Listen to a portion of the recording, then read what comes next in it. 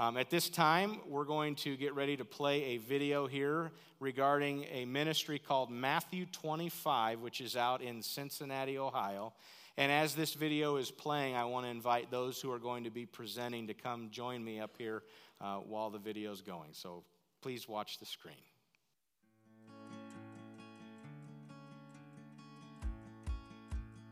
The work of Matthew 25 Ministries began when my dad, Reverend Wendell Meddy, took his first trip to Nicaragua in 1990. Let's hear his recap of how that trip impacted his life.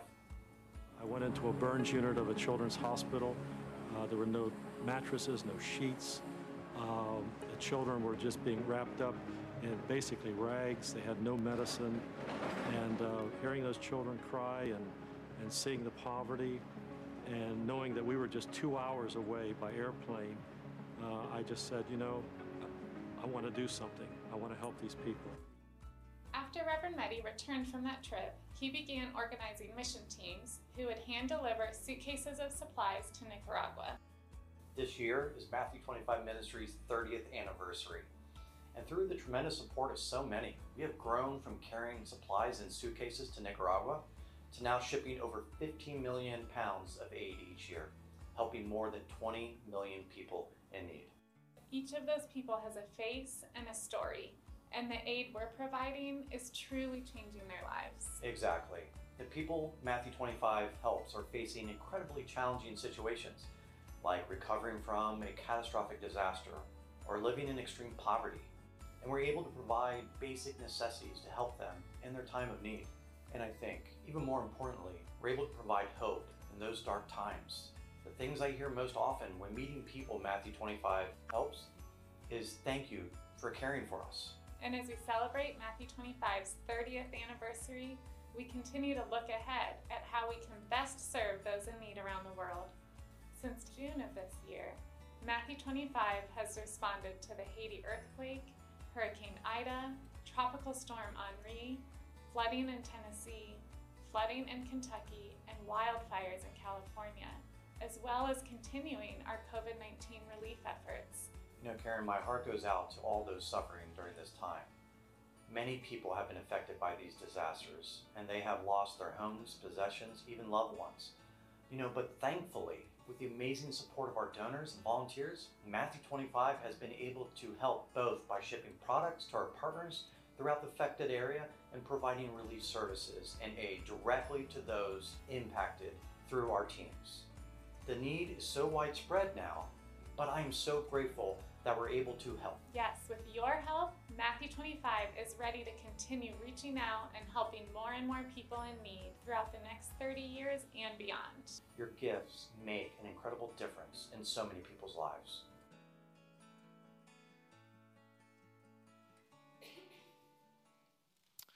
All right, so that video helps get a little bit of an idea of what Matthew 25 is and what they do. Their response is, if there's disaster, we want to bring the relief in. And to prepare for that, they've got teams that come in and sort and pack and do all of the things that are needed to prepare those items for the moment they get called out. And this team made a decision. They wanted to go and be a part of that in August. And so there's a couple team members not present here today, but I'm going to go ahead and just let them share. There's some photos, too, they'll be walking us through as they talk a little bit about their trip and a little bit about Matthew 25. Are we on? Good morning, everyone. Did I get voted to be the speaker? Please. All right. So we started out at 6 a.m., on our journey in the, I don't need a script, hon. Okay. We started out at 6 a.m. on our journey, myself and 5 lovely young ladies in the church van, left here at 6 a.m., drove to Cincinnati, Ohio. It's a long trip, but it was very entertaining, shall we say, in the van. We arrived, checked in the hotel. The next day, we took our donations that you all had donated, and we dropped them off. We went back and started our work in the warehouse across the street. And it was the medical building. So we had 3 nurses with us, so they put us in the medical building. So we sorted all kinds of medical supplies. Here we are emptying IV solution bags that they couldn't reuse, but they wanted to recycle. So we had to cut open the bags and dump the solution in these big tanks. I guess I didn't see that picture before. So it was a pretty physical morning, dumping all this fluid. There's Pat, and so we did a good job. We had a couple of comments from the staff, and this was a warehouse across the street that only had 3 or 4 people that work there. So they depend almost 100% on volunteers to do all this work. And you can imagine everything. Here we go. Those are 30-pound bags of saline solution that she's carrying there, by the way. There's Gail getting them out of the boxes. So that was probably the most physical part of our day or 2 days of working. Going through the boxes, getting through all those palletfuls. We filled up an entire tank of, I don't know how many gallons that was, but it was a lot. It was a lot of gallons. So we filled that up. We also sorted, I don't know what you call those, compression stockings to match up, roll together, and I don't know how many hundreds or thousands, over 1,000 of those that they did. I was the counter as the ladies were rolling them up. 800, thank you.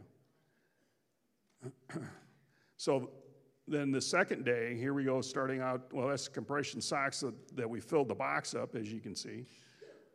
The second day, we went back to the same warehouse, and they had us sorting medical supplies. So we had to sort by date codes. If they were expired, they went into an expired box. If they had some expiration left, they went to a different box. As you can see, the size of the boxes then that we were filling up, we filled up, I don't know how many of those. Do you remember? A lot. So those get filled with various medical supplies and then shipped off to different countries. So we filled up, I don't know how many of those. And then there's Ellie wrapping it, getting it sealed and getting it ready to ship overseas. So we spent 2 days doing all this. There's Pat. Oh, we had to tip the box over to get everything out. That was always a challenge. You dig in the box because the boxes are about this tall, and so it was fun. There we are.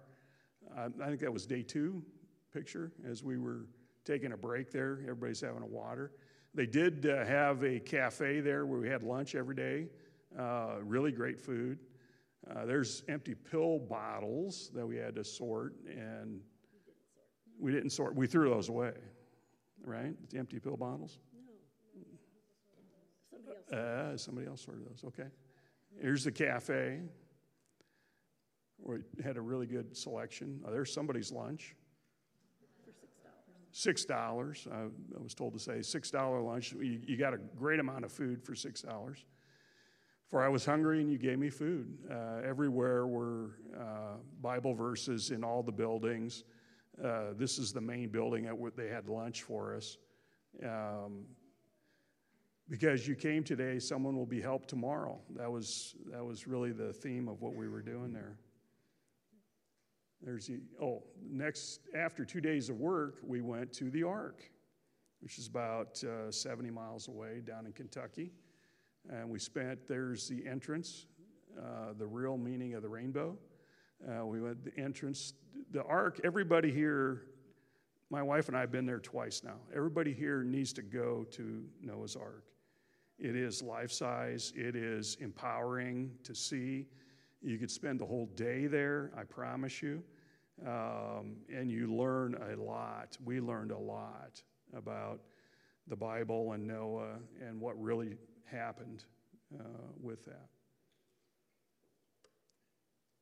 So we're going to pass this for everybody to have a little say.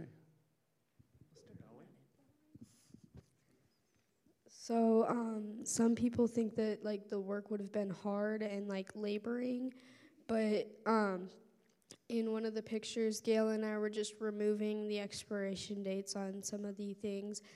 And the Ark is a really fun experience. Hi, I'm Gail Christensen. My husband and I live in Humboldt, and we're not related to anybody in Humboldt. Just so you know. We get asked that question all the time. Okay, so going on a missions trip has been a dream of mine for years. I always wanted to go and do something to help people. But I had a lot bigger ideas 30 years ago, like pounding nails and putting up walls and that kind of stuff. I thought I would go on this trip, but when I found out what we had to do, I was kind of like, really? This is a missions trip, but it is a missions trip. It is missions, the first step. Then someone takes it to the next level, and someone else takes it to the next level. But somebody's got to do this part. And the first day was kind of labor-intensive for you and me, for sure, Mike. But after that, it was okay, something anybody can do. And I learned a lot, and I really got to know these guys well, and it was a great experience. Mike and I have never even been on a mission trip, let alone leading a mission trip. So for us, we had to rely a lot on the Lord to lead us. And I learned a lot, and I worked hard, but I think we'd do it again. Nothing like putting you on the spot. And that's how I stay married for 44 years now. That was a great experience, a great team of ladies. God directed us, and the whole mission trip went off flawlessly. We had great friendship and great meals, and it was a long drive. I guess fortunately I'm a little hard of hearing, so all 5 of the ladies in the back of the van, all I could hear was white noise, but it was great. It was great. Well, I want to say thank you first here to Mike and Deb. You guys came to me kind of, I'd say late spring, somewhere in there, and you had said, this is a ministry I think we would want to connect with. We'd actually brought this ministry to the missions committee. Several years ago, the youth ministry went out to serve at this place. And so if you're like, man, I've heard of that before, well, that's because we've served there before. And so I've actually been able to participate in working there, and you kind of go through a little bit of their training. You walk through their simulation thing. They take you through all these different scenarios of what would it be like if there was a flood or a tornado or a hurricane or an earthquake, and then they just basically from there, they keep their hand on the pulse of all this stuff going on around the world, and they just get ready to send this stuff out to those in need, whether it's actually shipping containers that will go overseas or it's containers that will get trucked somewhere to be able to bring that aid to people. And so I was just very impressed with how well organized this ministry was and how they take these things and get them right to the people in need. I remember one conversation. So if you've ever heard of Procter & Gamble, okay, so one of their headquarters is Cincinnati. And so something as simple as a typo on a label that went on a whole truck full of dish soap, they can't sell that. And so Procter & Gamble says, well, we'll send it on down to Matthew 25 because they can take that dish soap and they can get it to people who would use it and don't care what the spelling is. They just know they need soap. And so stuff like that's just coming in through their warehouse and just a range of things, whether they're recycling paint, just taking all different colors of paint, pouring them into one barrel of one particular shade of color, and then they send that barrel of paint overseas so people can paint their homes, and just things like that are just outside the box These are people that are thinking of ways to recycle and to get these things in the hands of people who need them. And so we brought it to the missions committee, and it didn't really go anywhere initially. We just said at some point we'd like to maybe take a trip that's available to the entire congregation, not just the youth ministry. And I'd say it was maybe a year later that Deb came to me and said, you know what, I think Mike and I would like to go out there, and if there's anybody willing to join us, we'll go with them. And so that's what you see up here is just a response to the Lord tugging on your heart and saying, I think you should do this. And so just so you know, because of the ways in which we see this ministry at work, and we want to continue to support this by sending another round of people. And so just stay tuned. We're going to look at what that means next year as far as loading up the van and heading on back out to Cincinnati to serve at this ministry. And so just stay tuned for that. If there's something about what was said today that just sits in your heart and the Lord speaks to you to be involved, there'll be an opportunity to head out there. If anybody on your own goes out to Cincinnati to see the Ark, and to be a part of that, I encourage you to just stop in at this ministry and just serve for one day, just to be able to get an experience of what it is that this ministry does. So just a note, if anybody's out there kind of on your own travel plans, your own logistics, stop in there, and I think you'll be blessed by doing so. I want to take a minute here to pray and just ask the Lord's blessing upon Matthew 25 Ministries, as well as a prayer over this team. So missing was Pat Bone and Judy Weller. That was the other two that kind of rounded out the team. So we're just going to pray over these individuals as well. So let's pray together. Heavenly Father, I thank you for this group of individuals that went out to Cincinnati to serve and Lord, to help as there's a desire to reach people with these resources that are desperately needed in these desperate situations. And Father, it's a desire to be your hands and feet and to serve the least of these when we bring that kind of aid to them in their time of need. And so, as Gail said, this is kind of the first step in getting that stuff put together so that they can go and make these deliveries. And so we thank you for the many volunteers there at Matthew 25 and those that continue to pour in to help. And thank you for this team as they made a decision to take time out of their schedule to go out and to serve here at this ministry. We ask a blessing on them as well.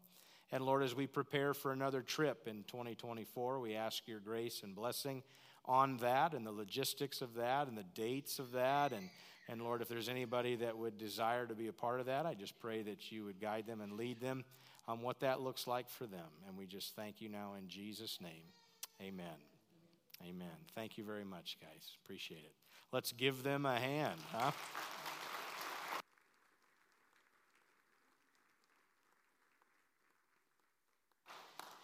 If you have your Bibles, would you please go with me to Matthew 25? You know, it's not named Matthew 25 because the guy's name is Matthew, or, it was on the 25th day, or what. It's called Matthew 25 because of what it says in Matthew chapter 25. And so they've named their ministry in connection to this passage. And I want to walk through this today. And specifically, it's going to be Matthew 25, 31 through 46. Okay, and before we get rolling into this, I want to just help us understand what's going on here. Is Jesus is the one that is speaking this parable that we're about to read. And in Matthew 24 and Matthew 25, Jesus is giving what's called the Olivet Discourse. And it's called that because he's standing on the Mount of Olives and he's teaching these people. And there's questions they have about what's going to happen in the future, what's going to happen in the end, and when is your return coming? Because Jesus is very much coming back.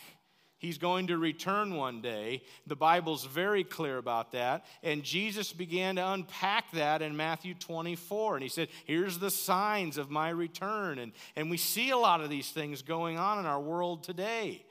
And then Jesus, when he gets done talking to them in what I would feel be clear language about the future, he then goes into 3 parables in Matthew 25. And I'm sure you've probably heard some of these parables, and I'll just kind of walk us through them before we read through the third parable. But the first parable Jesus gives in Matthew 25 is the parable of the 10 bridesmaids or the 10 virgins. And this whole parable, it's a connection to the spiritual truth of those who are going to get to be a part of the marriage supper of the Lamb. That is the future for those who are in Christ.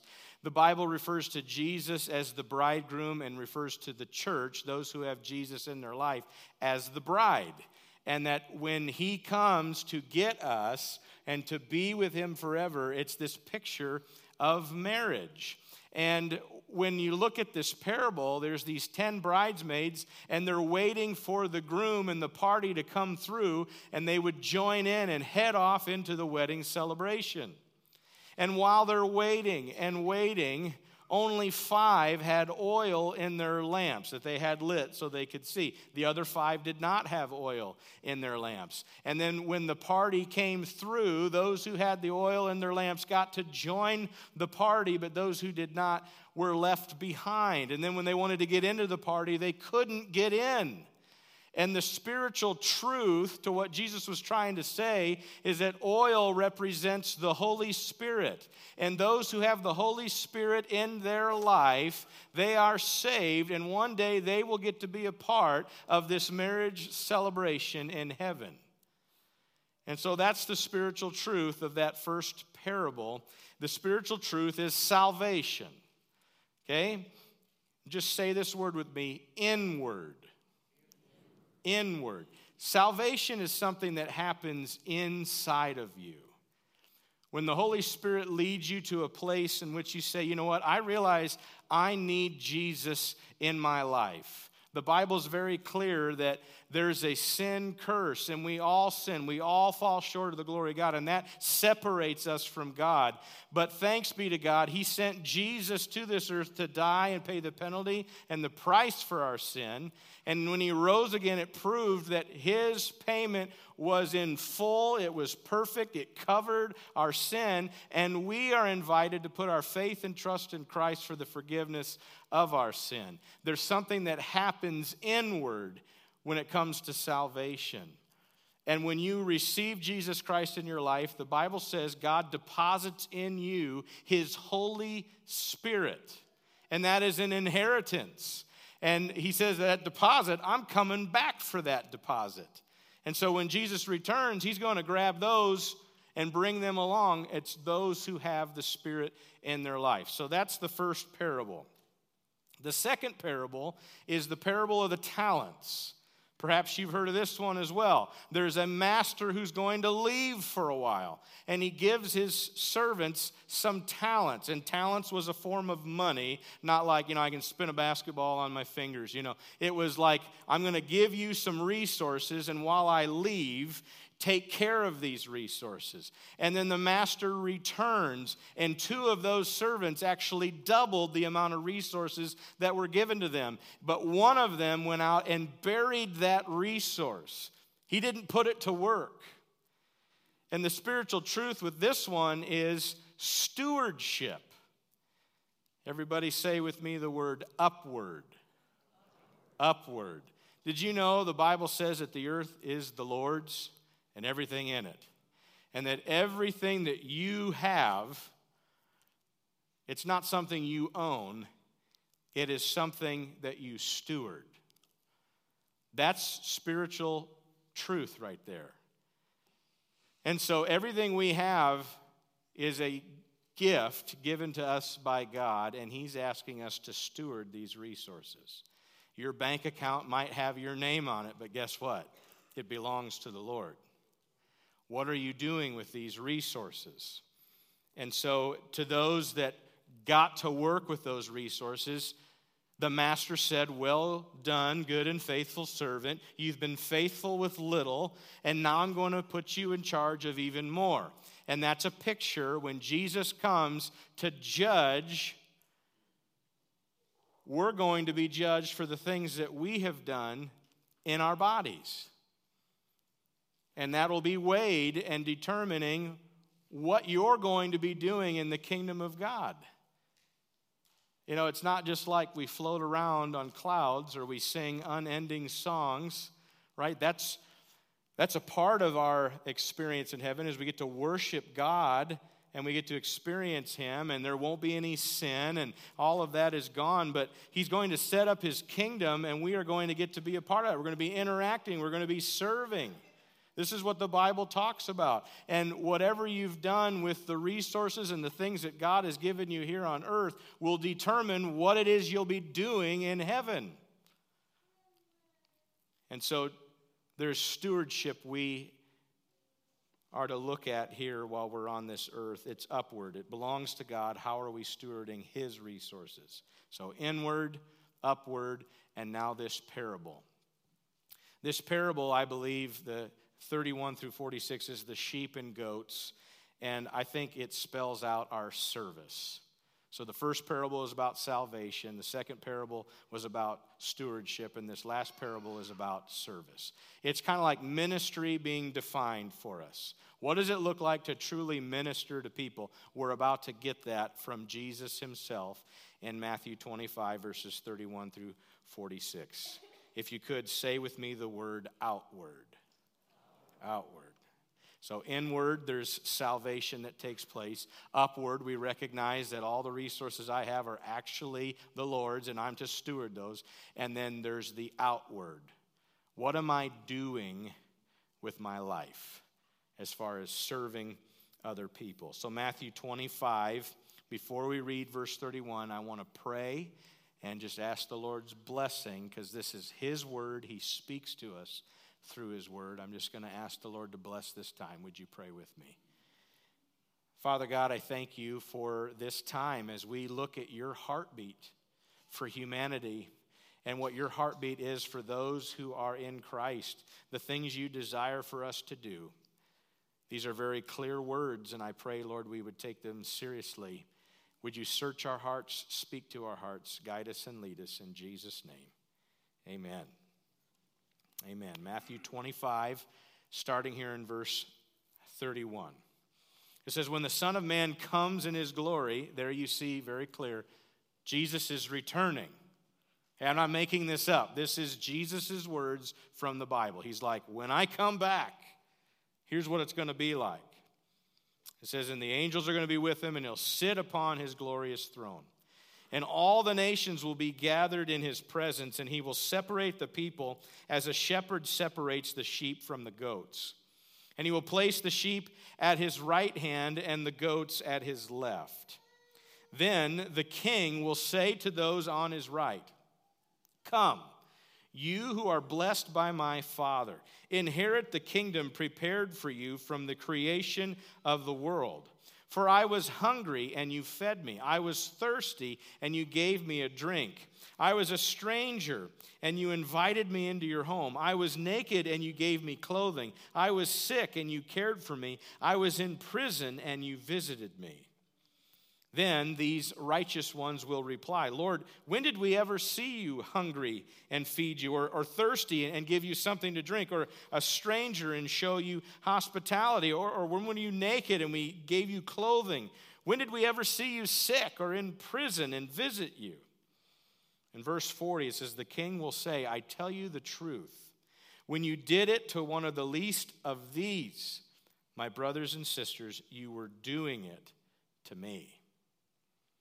Then the King will turn to those on the left and say, away with you, you cursed ones, into eternal fire prepared for the devil and his demons. For I was hungry, and you didn't feed me. I was thirsty, and you didn't give me a drink. I was a stranger, and you didn't invite me into your home. I was naked, and you didn't give me clothing. I was sick and in prison, and you didn't visit me. And then they will reply, Lord, when did we ever see you hungry or thirsty or a stranger or naked or sick or in prison and not help you? And He will answer, I tell you the truth, when you refused to help the least of these, my brothers and sisters, you were refusing to help me. And they will go away into eternal punishment, but the righteous will go into eternal life. Okay. That's words from Jesus, and that is spiritual truths about what it is that's going to come in our future. Okay? There's a few different interpretations to this passage when it comes to the timing of this. Most would place this judgment right before the millennial reign of Christ, when he comes back down to this earth and he reigns for 1,000 years. Now, if you remember when we went through the Daniel series, I talked a lot about that stuff. And if you're like millennial reign, just go back to the last 2 messages of the book of Daniel, and that'll catch you up. But most would place this judgment right before Jesus reigns here on this earth for 1,000 years. And some would see that the response of these people to helping those that would be the least of these, some would look at the least of these as just people in general who are in need. Whether they're hungry or they are thirsty or they need clothes or whatever the case might be. But just saying, people in general that are in that kind of circumstance. And in my study, I thought this was interesting, that there's even people who look at this passage, and since Jesus is talking about a time in the future, right after the tribulation and right before the millennial reign of Christ, he's actually talking about the Jewish people. And that the least of these would be those who are believers in Christ that are of Jewish background. I found that rather interesting to see that interpretation. And it got me thinking, if that's the case, if the least of these is how we treat the Jewish people, then right now we're on a bit of a test, aren't we? And you look around the world and you see the hatred of Israel and the Jewish people. There's a lot of goats. Where's the sheep? Where are the people who are saying, I'm going to come to help? So regardless of your interpretation, whether it's to people in general or it's to the Jewish people, I do think we see God's heartbeat for how it is that we should be serving. The least of these, there's a variety of categories, whether they're hungry, thirsty, whether they're needing clothes, whether they're a stranger in need, invited in, or they're, sick or in prison. These are people who have needs. And I just want to walk us through some things here. One thing to point out is that when it comes to all of these people who are in need, what you see here is people who probably aren't able to return the favor. And I think we live in a culture, and sometimes we can get a mindset that, I'll scratch your back if you scratch mine. And at the time Jesus would have shared this parable, there was actually a bit of a phrase or a word that would be used to sort of represent that mentality. I'll scratch your back if you scratch mine. And the word was called liberalitas. And I know I've talked about that before. Okay, but emperors would even print that word on coins. And then when they would become emperor, they'd get into power, they'd have a parade. And they'd throw these coins out and their faces on it. And then the word liberalitas. Like, look, I'm scratching your back right now. But you know what this means. You need to return the favor. But Jesus comes and he completely shifts that upside down. And he says, no, we're going to love people who can't necessarily return the favor. And that mindset of loving those who are less fortunate, that's the essence of the gospel. Are we truly able to repay God back for what he's done for us? No. He's saved us from our sin, from an eternity in hell. And so our response to the gospel is, I'm going to freely give because he has given to me. So Jesus flips that whole liberalitas upside down. You look at these parables, the bridesmaids, the talents, and now the sheep and goats, the inward, upward, outward. I want to just touch on a spiritual truth here. The outward evidence demonstrates what's going on the inside of someone. Be careful not to read this in a way where you think, well, if I just do a bunch of good things, then maybe God will let me go to heaven. Okay? That's not at all what Jesus is trying to say here, and that's not at all what we preach and teach here at Faith. The Bible is very clear in Ephesians 2, 8 and 9 that we are saved by grace through faith. And that is a gift that comes from God. And it's not by works so that nobody can boast about it. So it's not this like if I just, do a little bit more, if I help those in need. If I go to Matthew 25 Ministries and just give them a whole year of my life, maybe God will let me into heaven. That is not how the gospel works. And so understand that is not what Jesus is saying here. The truth is that works do not provide eternal life, they prove it. It's an evidence thing. I can tell that you're somebody who Jesus has touched and your life has been transformed because the outflow is that you're going to be someone who's doing these things. Kind of a funny little illustration that I thought of. I don't know why this came to my mind through the preparation of this, but I trust the Lord's going to use this.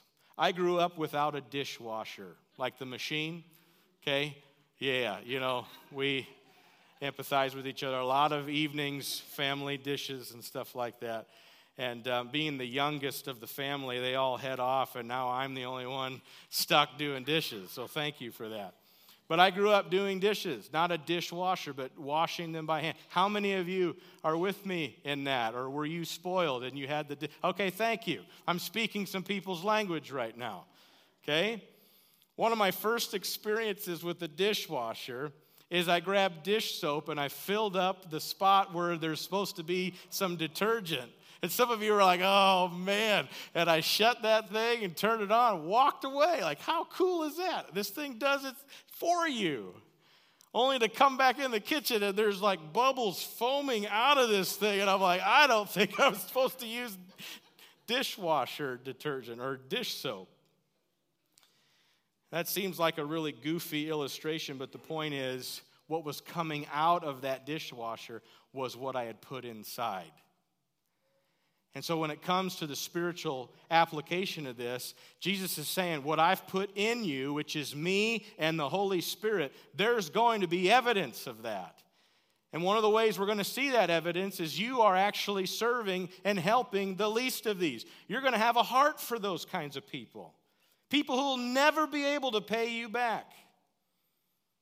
Do we have that kind of compassion? And if you're like, no, the Lord's not moving the needle on that for me, well, guess what? I would start to question whether or not God's truly transformed your life. This is an outward evidence of what God has done in our life.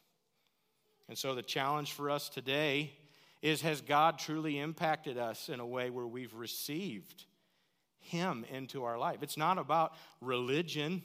It's about a relationship and being born again. And God touches your life and you're a new person. And I thought of this verse this morning too. We can do all kinds of, I'd say, good things. But if we're not saved, we will still miss out on heaven. And I thought of Jesus' words in John 15 where he says, apart from me, you can do nothing.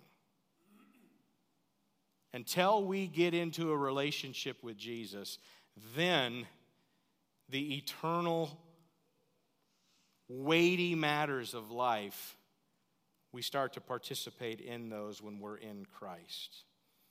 And it's interesting is that word prepare. A lot of you prepared food this week for Thanksgiving.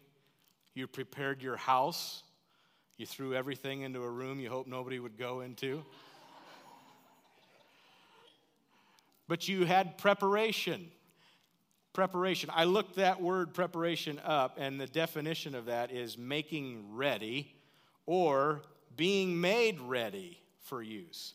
Now look at verse 34. Matthew 25:34. It says, "Then the king will say to those on his right, 'Come, you who are blessed by my Father, inherit the kingdom prepared for you.'"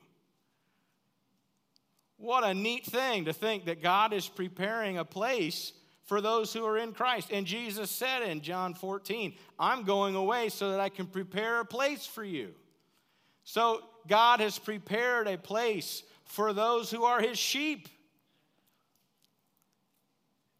And what a comfort that is, but we're also challenged by this verse. I read to you, or I quoted to you, Ephesians 2:8-9. If you go one more verse, it says this: "We are God's handiwork, created in Christ Jesus to do good works, which God prepared in advance for us to do." Being made ready for use. God has prepared us for this kind of service. The title of this message is Saved to Serve. We're redeemed by Jesus to then get to work. And God has prepared in advance for us things to do in his kingdom. What's interesting here, too, is both types of individuals, whether it's sheep or goats, verses 37-39 and verse 44, both are unaware that they were serving Jesus. Isn't that interesting? And what that tells me is it reveals the genuineness of their heart. Think of that. I mean, if you have a boss and they sat next to you while you did your work, would you be a little more productive? Right? And then the boss goes away on vacation. Are you still working with that same diligence? Okay, think of that. They had no idea that they were serving Jesus when they were serving these people. There wasn't some padded motive here. It's because God transformed their life and gave them a heart for people. Do you have a heart for people? Folks, we're entering a month where during the holidays, there are a ton of ways in which you can be a blessing to those around you. And so my challenge to us as a church is consider who the least of these are that you know, that you're connected with. How can you be a blessing from here through the rest of the year? Just say, God, I want to be used in a way that is pleasing to you. And then I'll just challenge you with one more thing. Don't stop once Christmas has come and gone. This is a way of life for those who are in Christ. Would you pray with me as we close? Heavenly Father, I thank you for the truth of these words and what they mean for us as followers of Christ. It's important that each and every person that is listening to my voice has received Jesus Christ as their Lord and Savior. Just in that passage I referenced where it talks about how you're preparing a place for those who are in Christ, you also say that you're the way, the truth, and the life, and no one comes to the Father except through you. It also says in the book of Acts that there is no other name by which we would be saved than that of Jesus Christ. If there's anyone listening right now and you consider your life and you think about your relationship with God, have you received Jesus as your Savior? And if you can't answer that with a yes, I just want you to know that God desires a relationship with you. And He sent the answer for the issue of sin that separates us from God. And you can receive Christ today. You can receive the forgiveness of your sin. And God will completely transform your life. And He'll give you a new heart. Someone needs to hear this right now. He'll give you a fresh start. It's possible there's someone listening right now that you've got a whole past of things. I want you to know that God right now is saying, I want to forgive you of all of that. If you desire to receive Christ today, I want you to pray with me in your heart and just say, Jesus, today I give you my life. I'm asking for this gift of salvation. Please forgive me of my sin. And I receive you today by grace through faith. Thank you. Thank you for this gift. And for all of us listening, help us to respond to the gospel by serving in the kingdom of God. There are many ways to get involved, and I pray that your Spirit would give us the eyes to see the things you want us to do, and to especially lean in to those that you considered the least of these. Father, we ask for your grace here today. We thank you in Jesus' name.